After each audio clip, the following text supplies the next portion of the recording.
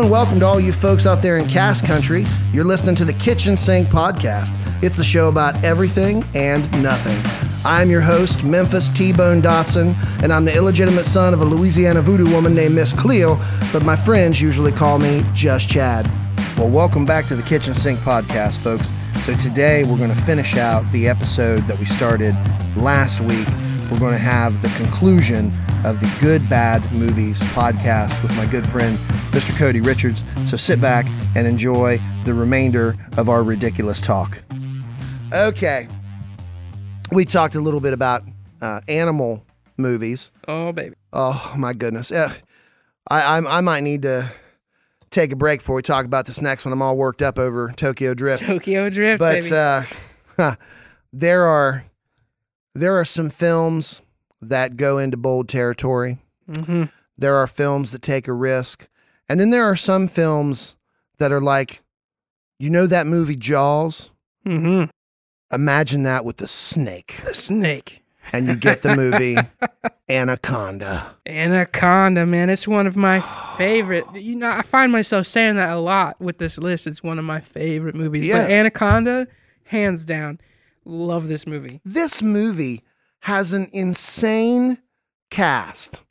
An insane cast. Insane. Just to name a few people that are in it. Jon Voight in this movie. Jon Voight. J-Lo is in this movie. Eric Stoltz, who has got to be one of the most underrated actors of his generation, hands down. For sure. Eric Stoltz is amazing, and he's been in quite a few good, bad movies, like The Prophecy, for example, starring Christopher Walken, and that dude that played Casey Jones in the original Teenage Mutant Ninja Turtles movie, whose name escapes me now. I don't remember either, but that's got to be on the list, man. The Teenage Mutant Ninja Turtles movies? Yeah. Oh, man. I love them. The second one where they go back into feudal Japan. Feudal Japan. Like, Turtles in Time. Turtles in Time, baby. Anywho. But yeah, no, Eric Stoltz, Ice Cube, Owen Wilson, Danny Trejo. Wow. I mean, that's another one Danny Trejo's been on our list, man. But I completely forgot why they were even there because everything else in this movie is so ridiculous. And can we pause for just a moment to talk about an accent that does not exist anywhere in nature, done by none other than Mr. Jon Voight. Jon Voight. He was on something for the whole shoot. Like, I don't understand where that accent came from. He said things to people that made no sense to me, but then I went around saying them because I thought Jon Voight was cool. Like, for a whole year, I just referred to everybody as baby bird. Baby bird. Baby bird. You want to kill this snake? You want to kill this snake? Want to kill snake? But see, I can't even do it. No, nobody can. Only him. Only Jon Voight can do that is Jon mysterious non-regional accent. That makes no sense. And this whole time, like, everything about the plot of this film, you've got these group of people, they just want to go film a documentary. Yeah, that's what it was. They were filming a documentary. That's all they want to do. But like you said, like everything that happens makes you completely forget why they're there. Yeah. It's just ridiculous. You forget that they're searching for a long-lost tribe on the Amazon River when all you can really think about is that anaconda just swallowed an entire human being. Yeah. And then for whatever reason, Owen Wilson gets into the mix with Jon Voight's character, who I think his name's like Saroni or something like that. And he's like, you want to help me with your baby bird over there? And Owen Wilson's like, guys, come on, we gotta, wow, guys, we gotta help him out, man. Like how he knows what he's talking about. And Eric Stoltz gets shot or bit by a monstrous mosquito or something, and he's out of commission forever, and J-Lo has to save the day. I love the scene at the end of the movie where they're fighting the anaconda in a building, and the anaconda swallows Jon Voight and starts to digest him. And then because the anaconda can't move quickly and clearly has an agenda to kill J-Lo, and he's already got a meal in his stomach, but he's greedy, this anaconda. He's greedy. And he vomits out Jon Voight. Oh, I don't know if the anaconda's a he or a she. I shouldn't. Oh, yeah, we should. I shouldn't say that, but she, whatever. Yeah, sure. So why not? Vomits out Jon Voight, who is all like wrinkledy up. Yeah, he's and then gross. He's gross, and then he winks at J-Lo, and J-Lo's like, woo! Oh, no. And then for some mysterious reason, there's explosives everywhere in this building.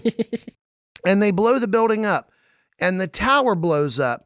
And this massive anaconda that is suddenly inexplicably as tall as this huge tower looks like it's about 50, 60 feet long. And this is what this anaconda looks like. It looks bigger than the building as it falls down on fire into the water, where it then proceeds to die not long after. Yeah. And Jon Voight is still covered in goo somewhere on the inside. He's gross. He's gross.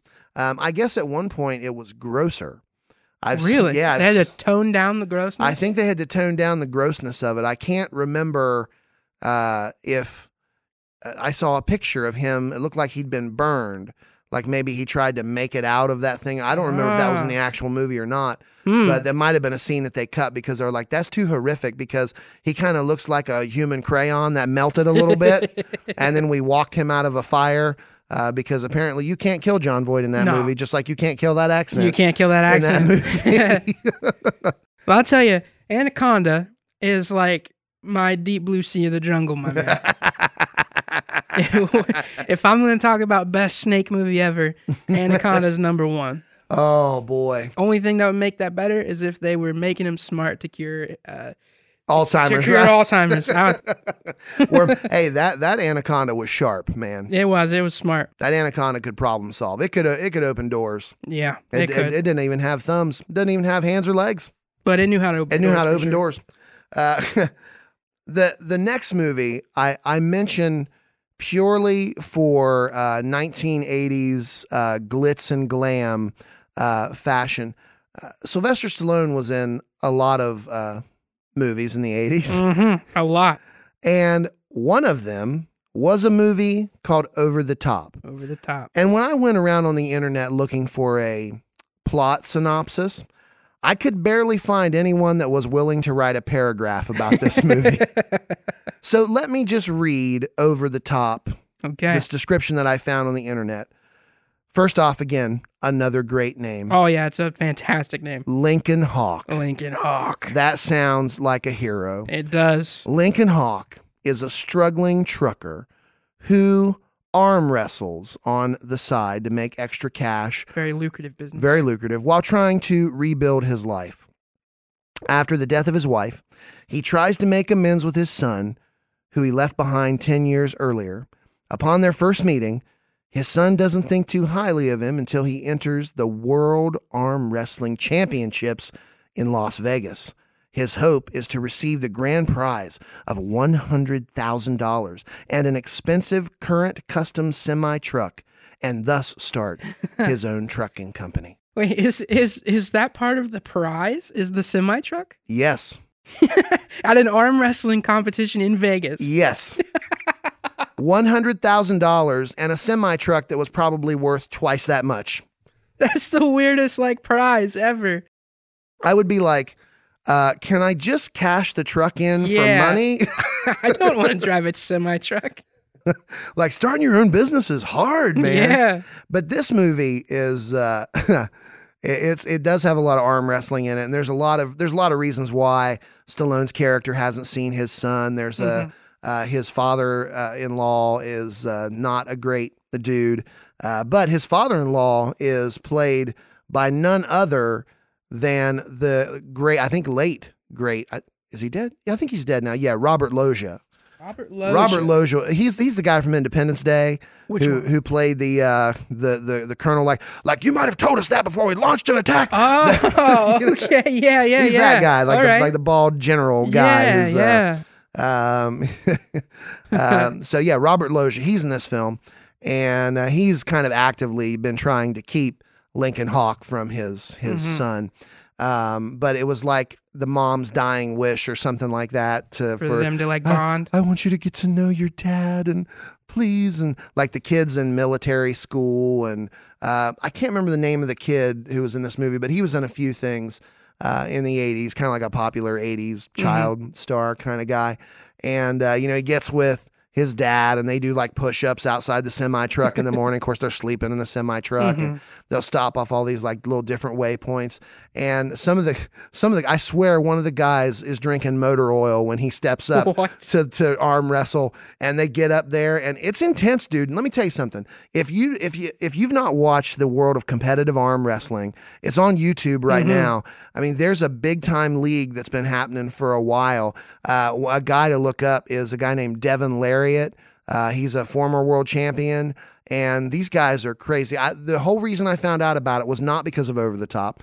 It was because I saw something on YouTube that said arm wrestler challenges the public. What? And like the thumbnail was this really like jacked dude stepping up against this professional arm wrestler. Just wants people to come and wrestle him. And this guy beat all comers. Wow. Easily. And it was like you could win. Well, I want to say it was something crazy like you could win maybe $1,000 if you beat the professional arm wrestler or something like that. It was like serious money. But he's like jacked dude, right? But that's the crazy thing. They called him the schoolboy, the guy who was doing the arm wrestling. He didn't look jacked. Oh, okay. He just kind of looked normal. And the guys who were coming up to arm wrestle him looked like they could just rip his head off. But he just had such great technique. He could just take everybody out. And then that's how I got down the rabbit hole. But Gotcha. Over the Top has this one thing that Sylvester Stallone's character does that like, it's like called turning on the switch. Like if he needs to be extra pumped up, he wears a trucker's hat, you know? And when the hat is forward, sometimes, I don't know why he doesn't just turn the hat around to start, but sometimes he'll step up and he'll have the hat forward. And you're like, what are you doing, Lincoln Hawk? That's your power is like, you're robbing yourself of it. And like, he won't do well. And then he'll like turn around and he'll kind of jack himself up and he'll take the bill of that hat and he'll just turn the hat around so the trucker hat is backwards, and that's like, bang. Now activation of powers. Activation of powers. And he's like, man, now my up vision is clear. I can achieve anything now. It's just so unbelievably ridiculous. Once I see the sky, you're done. Yeah. And of course, it doesn't just end with the arm wrestling tournament. Some other things happen. There's a lot of like weird, needless, strange action. And so, of course, Stallone is bleeding by the end of the movie because that's the prerequisite. Stallone has to be bleeding at some point in the movie. But yes, Over the Top. It's one of those classic 1980s movies that if you haven't seen, it's worth watching. It came out, I think, in like 86, 87, something like that. So, all right. Well, we're getting very close to the bottom of the barrel here. We've only got a few more movies to go. So let's talk about one of my all-time favorite bad movies, starring my man, Pierce Brosnan, and James Bond. Yeah, James Bond, man. Miss Terminator herself, Linda Hamilton. Yeah, she's in this movie. I mean, taking a turn as, you know, she's not trying to prevent the end of the world, or I guess maybe she kind of is, you know. So, it is, of course, Dante's Peak. Dante's Peak was not well received by the critics. On Rotten Tomatoes, it only has a 26% positive critical rating. That's pretty bad. It's pretty low. That's pretty bad. And the film opens with Pierce Brosnan in a truck running from some volcano, and he's got his wife or his girlfriend in the seat with him, and a big lava rock falls through the top of the truck that they're driving in and hits his woman on the head, and of course she dies instantaneously. And so now he's tragic backstory. He's tortured. He's nervous about every volcano. You know, every volcano is going to erupt at any moment. Volcano PTSD. That's right. And so he goes to this fictional town. I can't remember for the life of me what it's called. But he goes to this fictional town. Wasn't it just Dante's Peak? Maybe it was. I don't know. Or maybe it was called Happy Land or something like that. All I remember is it was like the second or third nicest place in the country to live. Right. It couldn't be first, but it was one of the top 5. But they have a dormant volcano at this place where Linda Hamilton, she plays the mayor of the town, and she calls in the U.S. Geological Survey. They come in because they've had an accident in like a sort of like a natural water feature. It like got super hot and cooked these people that got in it. And of course they bring Pierce Brosnan on the scene, and he's like, I'm telling you, something's not right. I have a feeling. I feel like he says that everywhere he goes. Yeah. And of course he's right, and nobody listens. Nobody and of course listens all to the him. people in the town are like, "Are you kidding me? Our tourism will be destroyed if we start evacuating the town." And then of course Can't Dante's lose money. And then of course Dante's Peak eventually erupts, and it's nasty. And there is something that happens at the end of this film that it's part of the lovably bad elements. Somehow they managed to outrun the pyroclastic cloud, which is moving far faster than the truck. But somehow they always manage to stay just one step ahead of it. Yeah. You know, it's kind of like when you watch radar on your radar app. You know, it's like, ooh, it's going to get us. It's going to get us. Oh no, it's going around us. You know, it's like a stiff breeze caught the pyroclastic cloud, and they end up in an abandoned mine. Right. And that truck seals off the entrance to that mine so much that the cloud dust, it can't get in. They're safe. The lava Lava don't go in mine shafts, man. Lava, it's part of the rule. It's the rule. Contrary to what Minecraft has been telling everybody. Yeah. Go to mine shafts. Lava You're don't safe. go in mine shafts. Lava's like, ooh, that's a mine shaft, y'all. It's not Better safe stay in away there. from there. Ooh, get away. Pass that shaft by. And then they survive. Yep. Not sure how, but they survive in the mine shaft. No real sensible explanation is given for how they managed to survive. They just do. This nuclear-like explosion. They just managed to crawl out through the front, the windshield. And of course, Pierce Brosnan gets trapped. And it's a good thing he's got that little robot thing with him that he can turn on that sends like a little Find My iPhone signal. SOS. Little SOS, like, come and get me, guys. And they're like, oh, We it's in the Harry. mine shaft. We in the mine shaft. It's Harry. He's still alive. I knew it. Harry would make it. I knew he'd be, if anyone could beat the volcano, he could beat the volcano. He can beat the volcano. I think it is maybe the best volcano movie, with maybe the possible exception of Tommy Lee Jones's Volcano, which is another good one. It is pretty good. That's also terrible, where lava once again is scared of cul-de-sacs, can't make it through highway dividers. No, it's against the law. It's against the law. The lava's like, oh no, what are we going to do? We must follow the rules. Like, okay, guys, we're going to let this lava pull up right here. We're not concerned about any of it leaking through and burning our toes off. It'll be fine. Yeah, and then of course, Tommy Lee Jones is great in that movie, and he's the disaster guru. And I love how in that film they bring down a building with masterful precision in like 10 minutes. And the guy's like, that's a precision drop. It'll take weeks to plan. And Tommy Lee Jones is like, you got 15 minutes. Like, what? What? Like, I need every jackhammer in the city. Like, you got to get all the jackhammers there. Right. Like, I don't know how the jackhammer just showed up from nowhere. And then, of course, you got Anne Hesh. I never knew how to say her name. Yeah, but you got her. She's like, it's not over, Tommy Lee Jones. I'm kind of like in love with you, and I want you to know that the lava's coming your way, and you're going to have to bring down the building. It might just work. It might just work, Tommy Lee Jones. We got to get everybody out of Cedars-Sinai. It's coming right now. It's go, go, go, go, go. Yeah, and of course, they divert the flow and save the day. And right out of the La Brea tar pits, the volcano arises. But it's not even like it's just like lava just starts coming out of it. It's not really. I mean, there's like a little thing comes up there, but it's weird. Lava just kind of starts flowing in the streets. It's not like there's a Dante's Peak. Yeah, it's not eruption. like a volcano around anywhere. It's just like the lava was underground. Yeah, like they don't have to outrun anything, find a mine shaft or anything like that. They were good. They would have been a lot better if there was a mine shaft. What we did learn in that movie was that lava loves the sewer tubes. It's true. Yeah. Yeah. It superheats the lava, apparently. Yeah. I don't know how that works because the last time I checked, the walls are cold in a sewer. And it's cold and gross. They don't down heat there. things up. I don't know exactly how it superheats it, but I don't know. I'm also not a scientist. Yeah. So best not to question it. Just leave it for the smart people. Yeah. It is, after all, the movie Volcano. But so remember, kids, if you're ever running from lava, just find a mine shaft and you'll be... Find a mine shaft or hide behind a highway divider. You'll be all right. All right. Now, I just think this is a good movie, but it was critically hated. Bad Boys 2. Bad Boys 2. All three of them are good. Boasting only a 23% positive critical rating. Wow, that's not good. That's low. That is super low. But directed by Michael Bay, the lover of explosions. Michael Bay films an explosion like no one else. And if you need to capture someone running in slow motion, that's the man to get. That's the man to get. Mm-hmm. Nobody does running in slow motion like Michael Bay. Absolutely. Watch any Transformers movie and you'll know what we're talking about. Yes, Michael Bay helming Bad Boys 2. Very exciting. Mm-hmm. And I just think that everything about this movie is super fun. It is.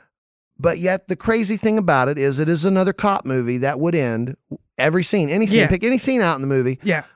They're going to jail. Yes, Martin Lawrence and Will Smith are going to jail at the end of every single solitary scene. They break the law the whole time. Yep.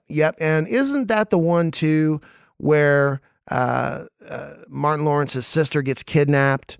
And I think so, yeah. And then they have to cross international lines. And the Miami Police Department or wherever they're at is like, you guys can't do this. But then like these like Delta Force guys show up out of nowhere because they just hang around the police department like, we're here for you guys, and they're like, we'll take you down there. And then they know a guy that's digging a tunnel to the bad guy's house just for giggles, It's a really truly asinine thing. Martin Lawrence is hysterical in this movie. Oh yeah, I love it when he's in there with all the bodies and they're like, Mike, they fighting, Mike, they fighting.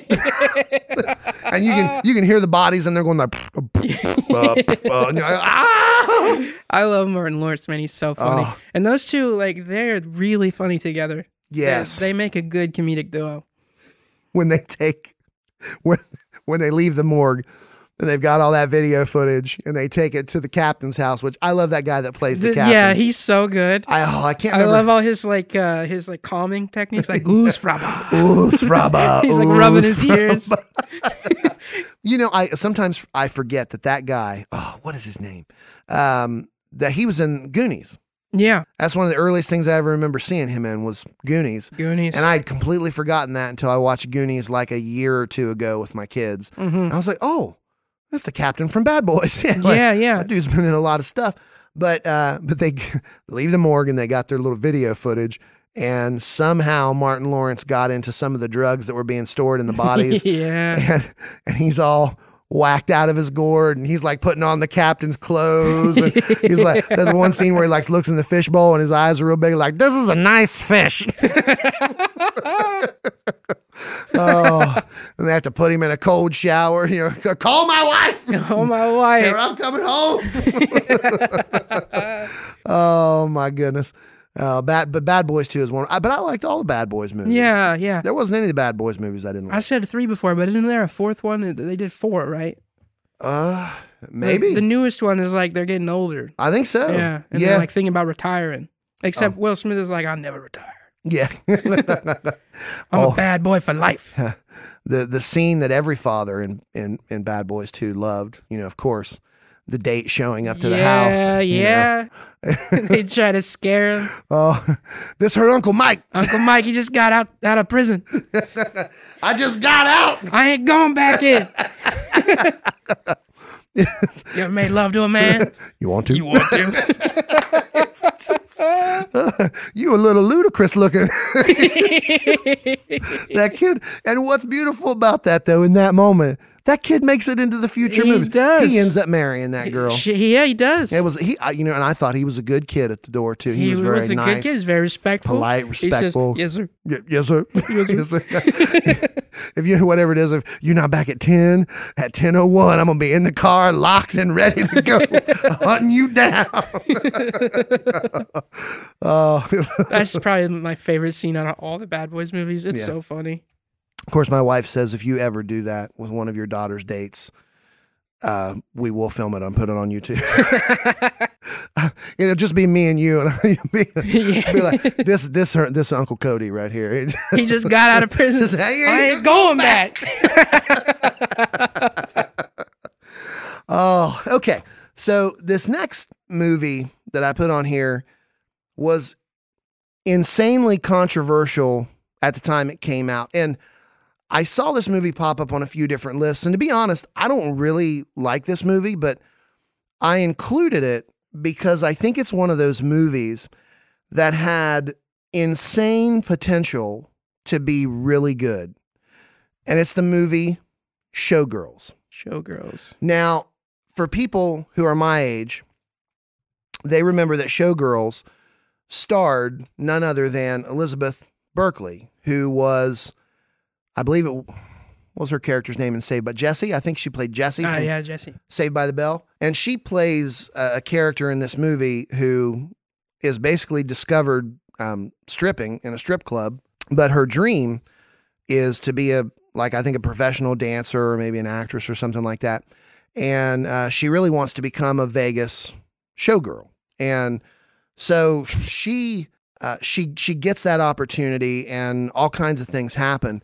But this movie was directed by a guy named Paul Verhoeven.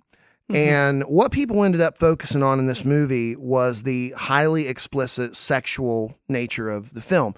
It was one of the only movies that I remember ever that was like a major Hollywood film that made it out to theaters and had an NC-17 rating.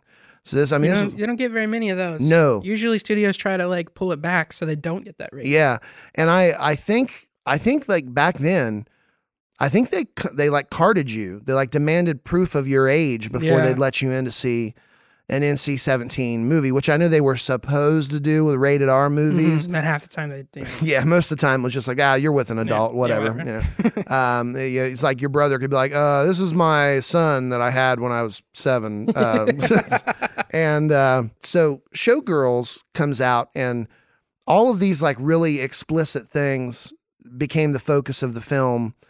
And it almost felt like sort of kind of shock value. But there was another Paul Verhoeven movie that had a similar effect, but I thought was a much better movie. It was a film called Basic Instinct. Basic Instinct, yeah. Starred Michael Douglas and Sharon Stone. And Sharon Stone. And when I would say to people, especially in high school, I'd say, man, I love Basic Instinct. They're like, oh, we bet you do. We know you do, yeah. Like, how many times have you watched that interrogation scene, buddy? Like, no. I said, listen, it's a good movie. It's not all about that. I said, if Basic Instinct is another one of those movies where that became the focus, unfortunately. But I challenge people to the end of this day. I said, listen, if you can watch that movie and just kind of ignore all that other stuff, you make it to the end, tell me who the killer is. I still don't know. Yeah. To this day, I still don't know if Sharon Stone was the killer or if the woman who played Michael Douglas's original love interest in that film, whose name leaves me, but she's a great actress too. But that, it's a great whodunit movie. Yeah. And it's got sort of that kind of class, like even the score has sort of that like film noir kind of vibe to it. It's almost like an old detective movie. I love movies like that. But then Paul Verhoeven also directed classics like RoboCop, the original RoboCop. He directed Starship Troopers, dude. That's a Paul Verhoeven movie. Wow. So when Showgirls came out, you thought, oh, okay. So Elizabeth Berkley, wow. I mean, that's not, you don't expect someone growing up on a children's show to be doing that kind of movie. And then you watch it and you go, man, she's not awesome in that movie. I don't think she was the right person for that role, for any number of reasons. But there were some heavyweight actors and actresses in that movie. Gina Gershon, a really underestimated actress during her time. Another actor, Kyle MacLachlan. Yeah, Kyle MacLachlan. He's awesome. I mean, he was in the original Dune, I think. I believe so. Yeah, Kyle MacLachlan. He's a great actor. And this movie had. The only reason I included it on this list is because if it's a movie you watch, again, put all those sort of, NC-17 elements out of your mind and just be like, man, this is a movie that if you just recast the lead and you didn't focus on all the graphic nudity, shock value, you've got a potentially seriously good movie on your hands here. And it's one of those movies that just really missed the mark. When Siskel and Ebert reviewed it, they kind of said the same thing, because the guy who wrote the screenplay for this film, whose name eludes me now, but at the time was one of the most highly paid screenwriters in Hollywood.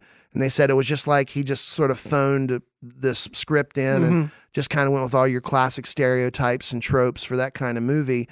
And really, Showgirls is a movie that has tremendous potential that could have taken us into a whole different side of Vegas that we didn't really know at the time, but it ended up just being super cliche. Yeah. But it literally felt like it was just a few creative choices away from really kind of being a masterpiece. And that's the problem I have with those like shock value type scenes in movies, is it's really hard to let your plot and your writing shine if you're gonna throw those like shock value scenes, and it's a weird line you gotta toe. And honestly, in most of those movies, like I said in the beginning, I'm more of a fan of a good story, a good plot. The shock value scenes you could just do away with, and you could probably have a way better movie for that. Yeah, I agree 100%. Yeah. 100%. All right, well, moving on from Showgirls. Oh, we've only got a few to go. Man, I watched this movie the other night with my daughter. Yes. And she loved it. My daughter is 7. But this movie came out 1995, and I can't get enough of this movie. Even today, I think this movie is amazing. This movie is so good. It's the film Congo. Congo. Based on a Michael Crichton novel. Michael Crichton, the same The guy. man. He Jurassic Park. wrote Jurassic Park, wrote The 13th Warrior or Eaters of the Dead, which starred Antonio Banderas in the film adaptation. The movie Sphere. Sphere, yeah. Another great Michael Crichton book. And have you ever read any Michael Crichton? Oh yeah, yeah. Oh, his books read like movies. They do. They do. I mean, all the excess is cut out. He definitely writes with film in mind. Yes, yes, and that's why he's been part of a lot of films throughout the ages. But Congo it's another one of those movies. You look at the cast and you go, daggone, man, there are some heavy hitters in this. You got Laura Linney. And Laura Linney, more recently, people would know Laura Linney from Ozark. Ozark, yeah. Oh, man. Have you watched Ozark? I've seen some of it, not all of it. Man. It's very good. She's a boss, especially in the second season of Ozark. She is incredible. One of my all-time favorite actors, Tim Curry. Tim Curry's a legend. Oh, I mean, and whether you're talking about the Rocky Horror Picture Show or you're talking Clue the movie. That's a good bad movie right there. Clue might be maybe the Mount Everest of good bad movies. Yeah, it is so... eventually I will do a whole podcast episode just on Clue the movie. Dude, I'd be down. But Tim Curry was also in one of my favorite bad movies when I was a kid that starred a very young Tom Cruise. And I believe the actress's name was Rooney Mara or Mara Rooney or something like that. Rooney Mara, I think. Yeah, but the movie was called Legend. And Tim Curry plays what kind of looks like the devil. Really? He's this big red character with these huge black horns. And the soundtrack to the film was done by like an experimental 80s electric music group called Tangerine Dream. Tangerine Dream.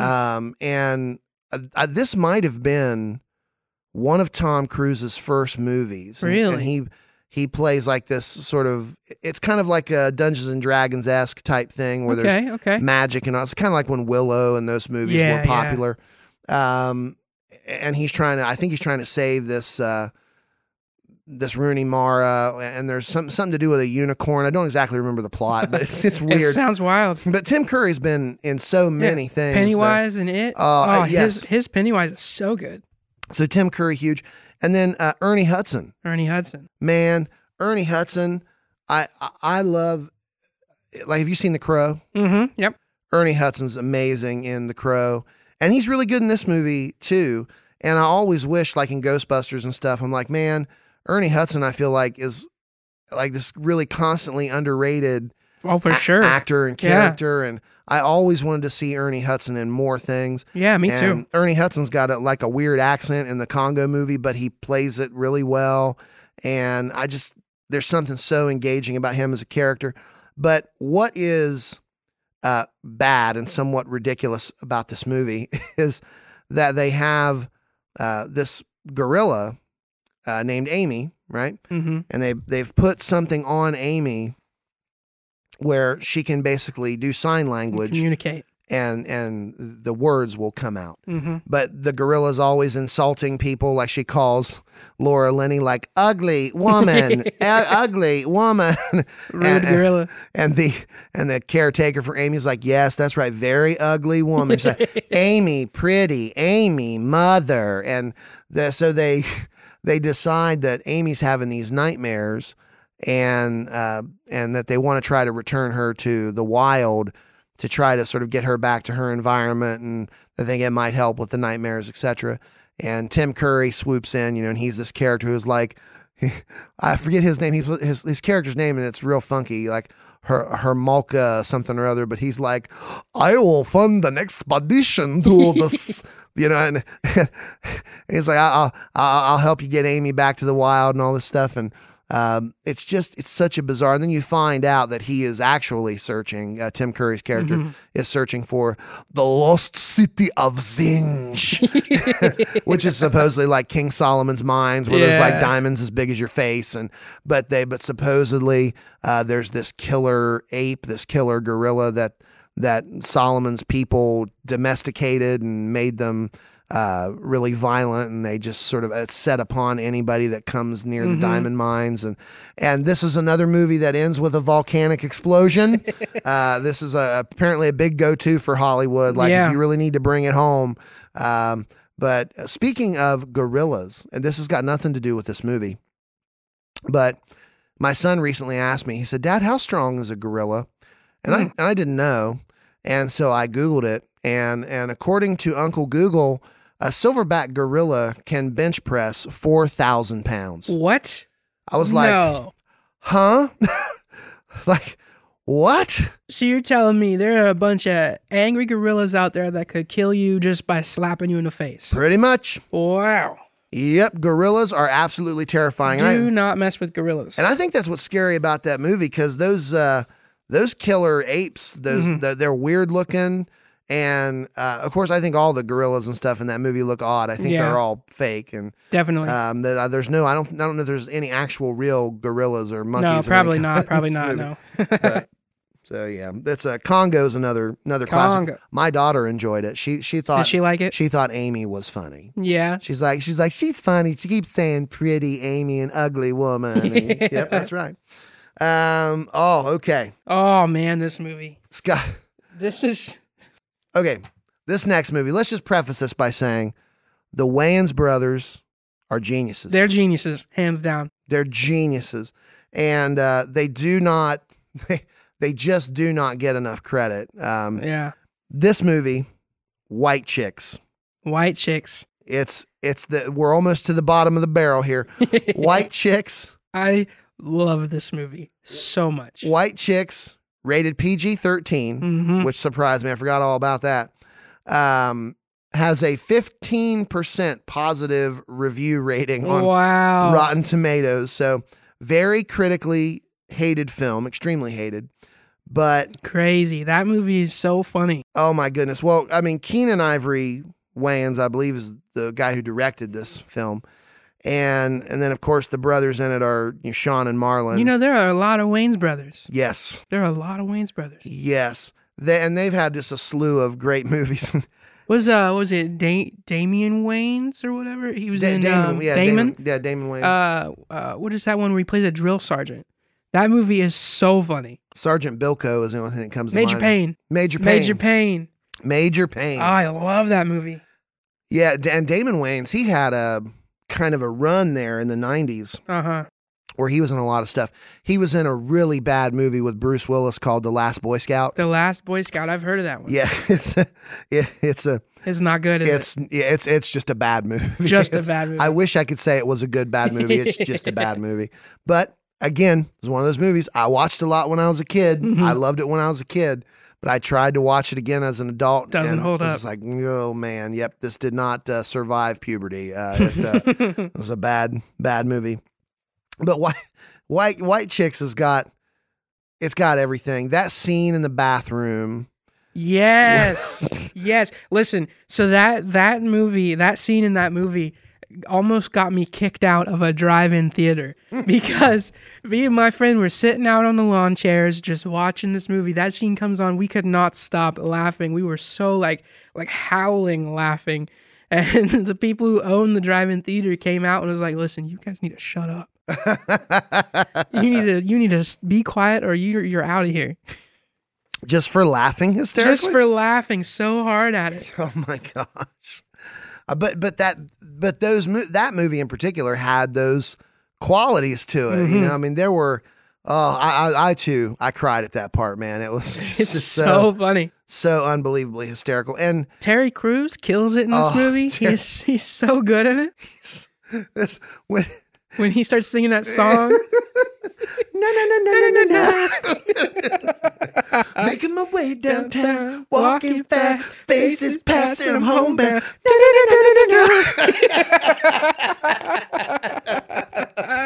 Oh. And then when they're out like eating, like having dinner, and she's trying to be as gross as possible, and Terry Crews is like, "Oh yeah, baby, that's right, girl. I love me a girl who can eat."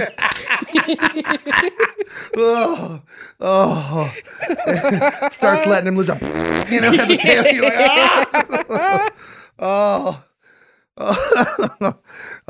I think now. I mean, of course. Sean and Marlon are great. Oh yeah, in that movie, but I think Terry Crews is kind of the whole one of the big reasons that people need to watch that movie. It is genuinely hysterical. Okay, so this next movie, we've only got 2 more to go. Have you ever seen Howard the Duck?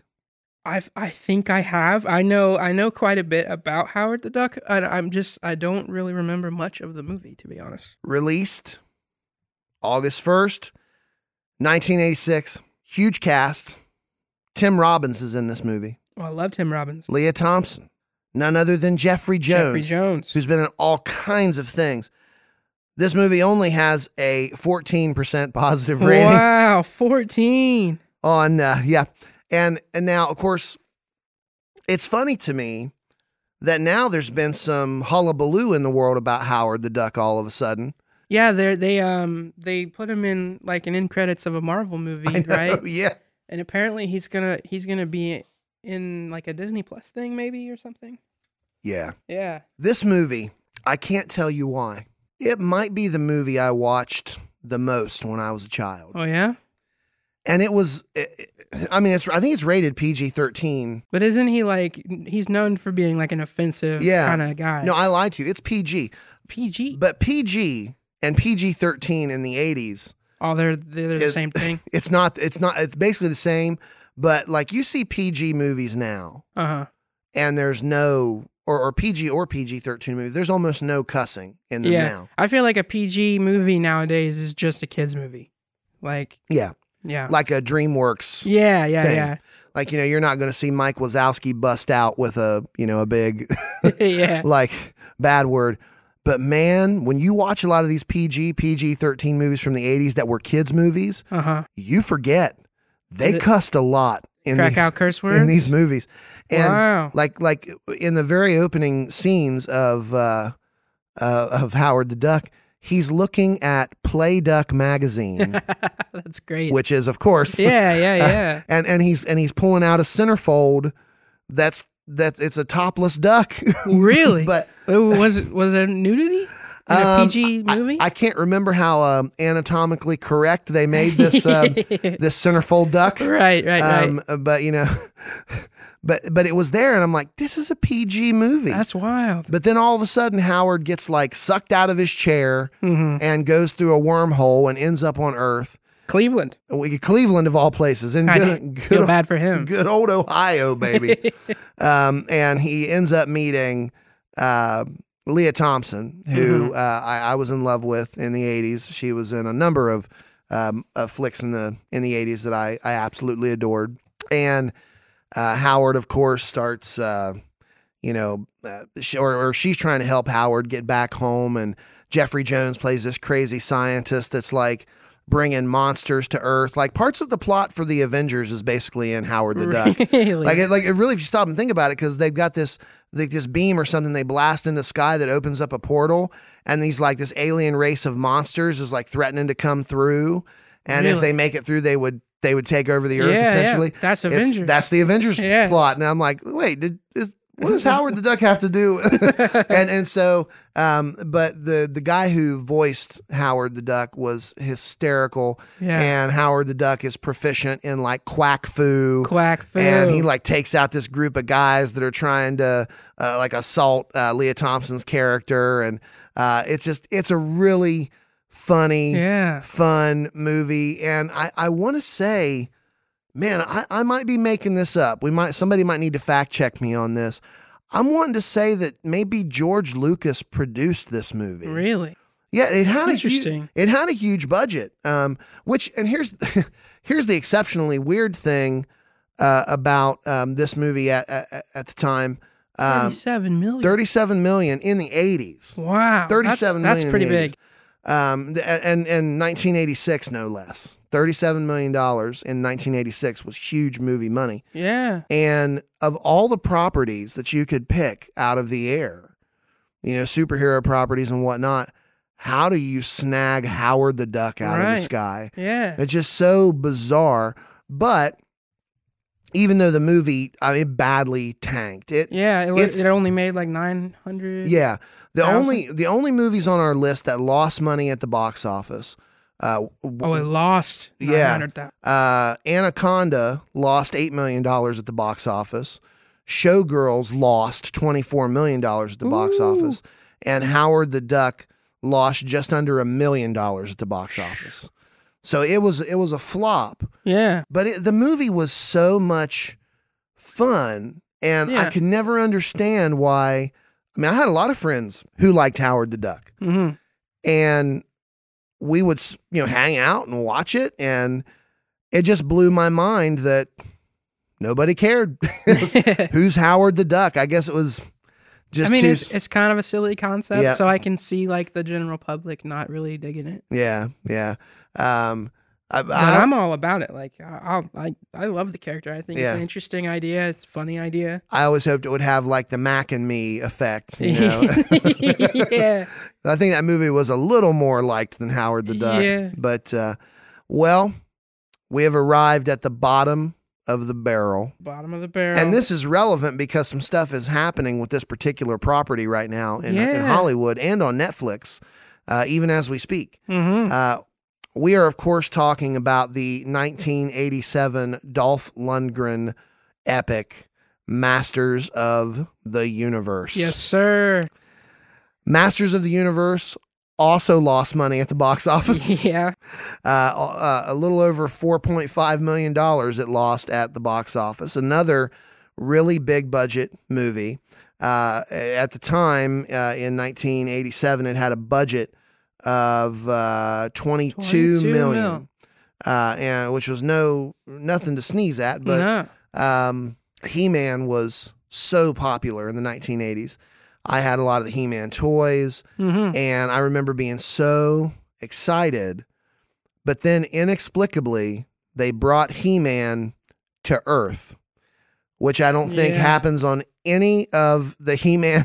Yeah, no. It all takes place in Eternia. Yeah. And this is what corporate people do to movies. Let's bring them to Earth. Let's bring them to Earth where things are familiar.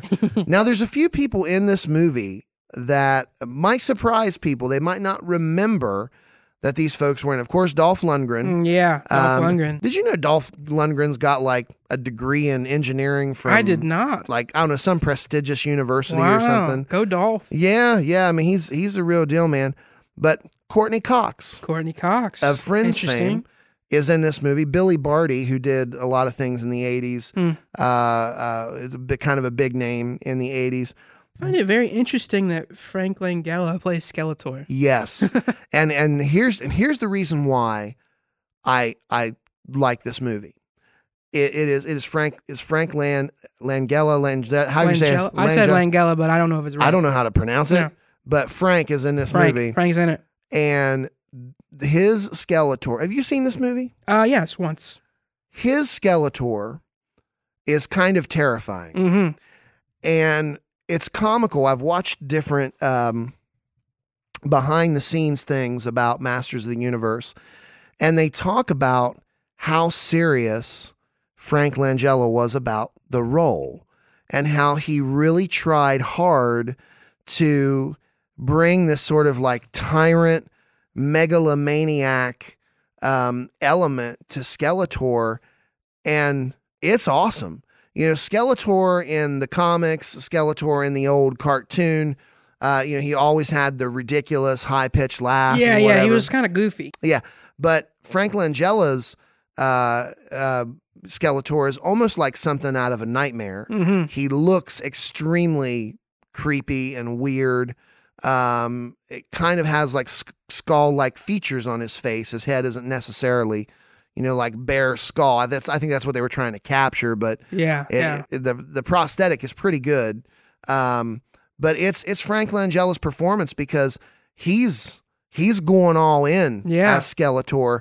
And that's why you watch Masters of the Universe. Absolutely. You watch it to get to that man's performances because, A, he's one of the all-time great actors of the modern generation. He's so good. What anybody says. Frank Langella has been in so many good movies, and he's one of those people that every time he's on screen, he's absolutely hypnotizing. Yes, even in the terrible little Masters of the Universe movie, he is captivating as Skeletor on screen. And I know that now people have been talking for a long time that He-Man is one of those properties that absolutely needs rebirth, especially in this day and age, because He-Man had a lot of strong female characters too. Yeah. And then you had Prince Adam, who turned into He-Man.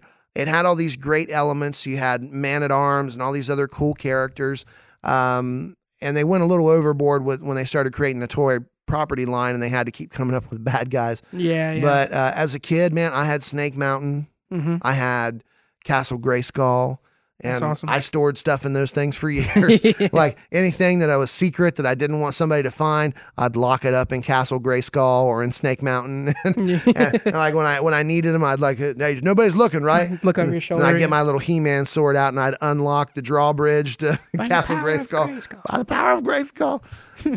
But I have heard, and it might be confirmed. I should have done a little more research on this, but I have heard that a new He-Man movie is in the works. A new movie? Like a new movie. Now I don't know if like animated or live action, but I've heard it's in the works.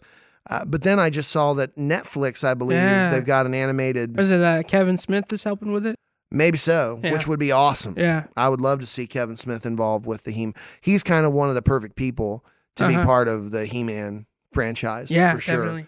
So yeah, but that's Masters of the Universe. You don't get a whole lot more bottom of the barrel than that. Yeah. I mean, I love Dolph Lundgren, but he's Dolph Lundgren. Yep, you can only get so much out of his performances. Yeah, Ivan Drago, that was great, buddy. Yeah. You also didn't have to talk a lot.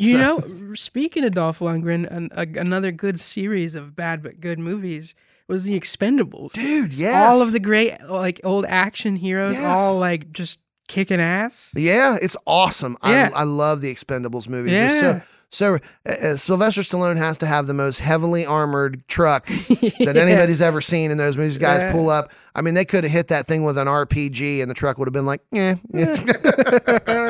those are great. And Dolph Lundgren, man, you can't go wrong with old Dolph, man. Yeah, but I feel like they missed the mark with trying to do something new and take him and put him on Earth. Yeah, I just felt like it was weird, and that's something that Hollywood likes to do, though.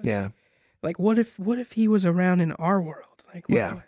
It's weird. One of the things I like about movies and series today is that it seems like people are catching on, and I think this is happening, hopefully, with franchises like Star Wars, where what the fans want and what the fans think. Mm-hmm.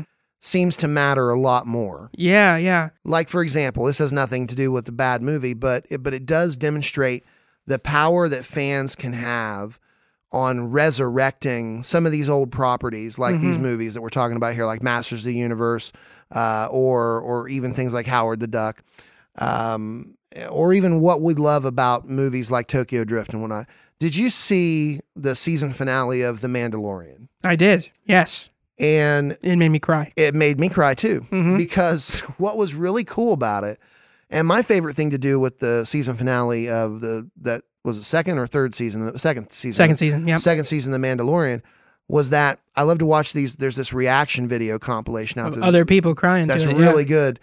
And almost every one of them are saying what I think every Star Wars fan was saying, was that this is what the fans want. Yeah. What you're doing right now, this is what the fans want. Exactly.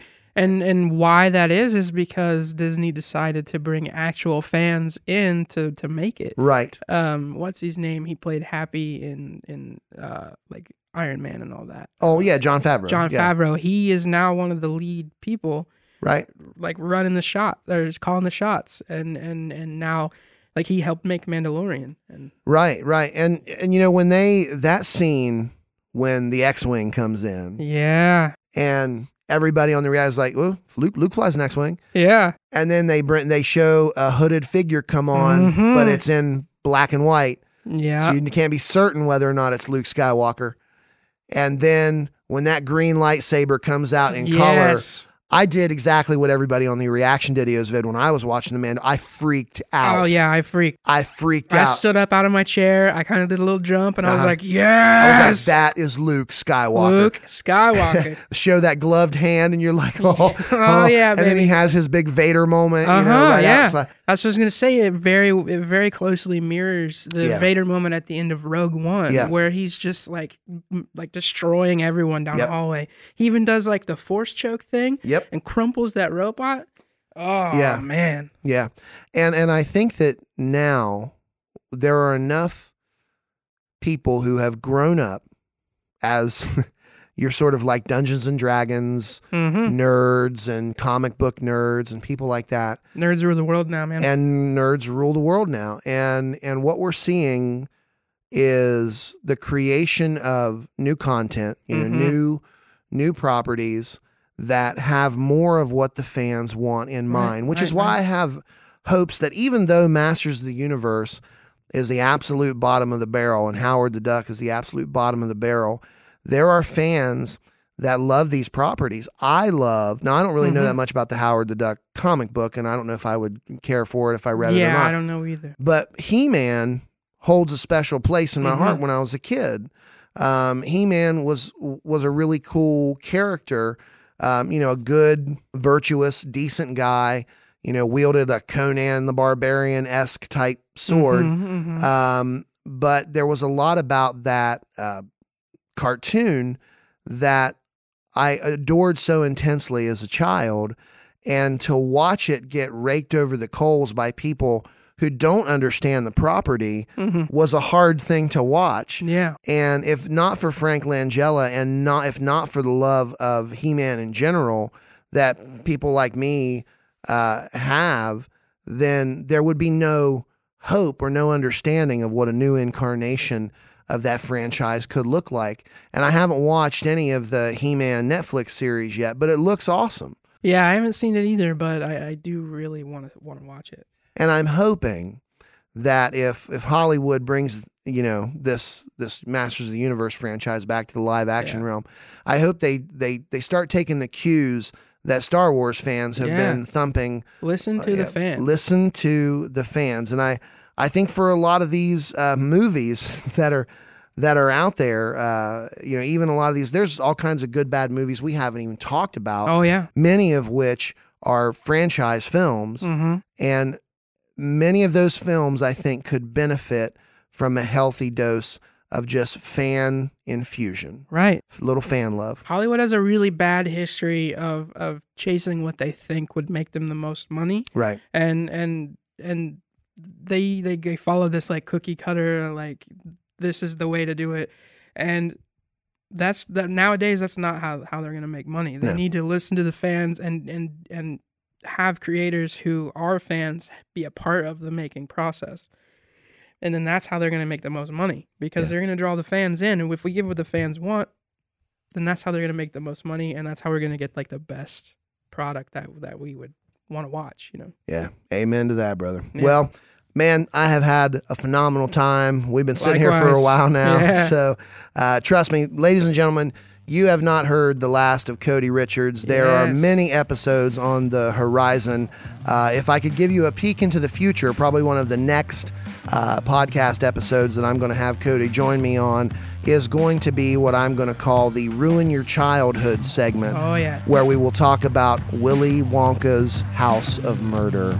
So I know that you will all be looking forward to that. I know I do. Yes, yes. In the meantime, y'all stay well, and we'll catch you on the next go-round.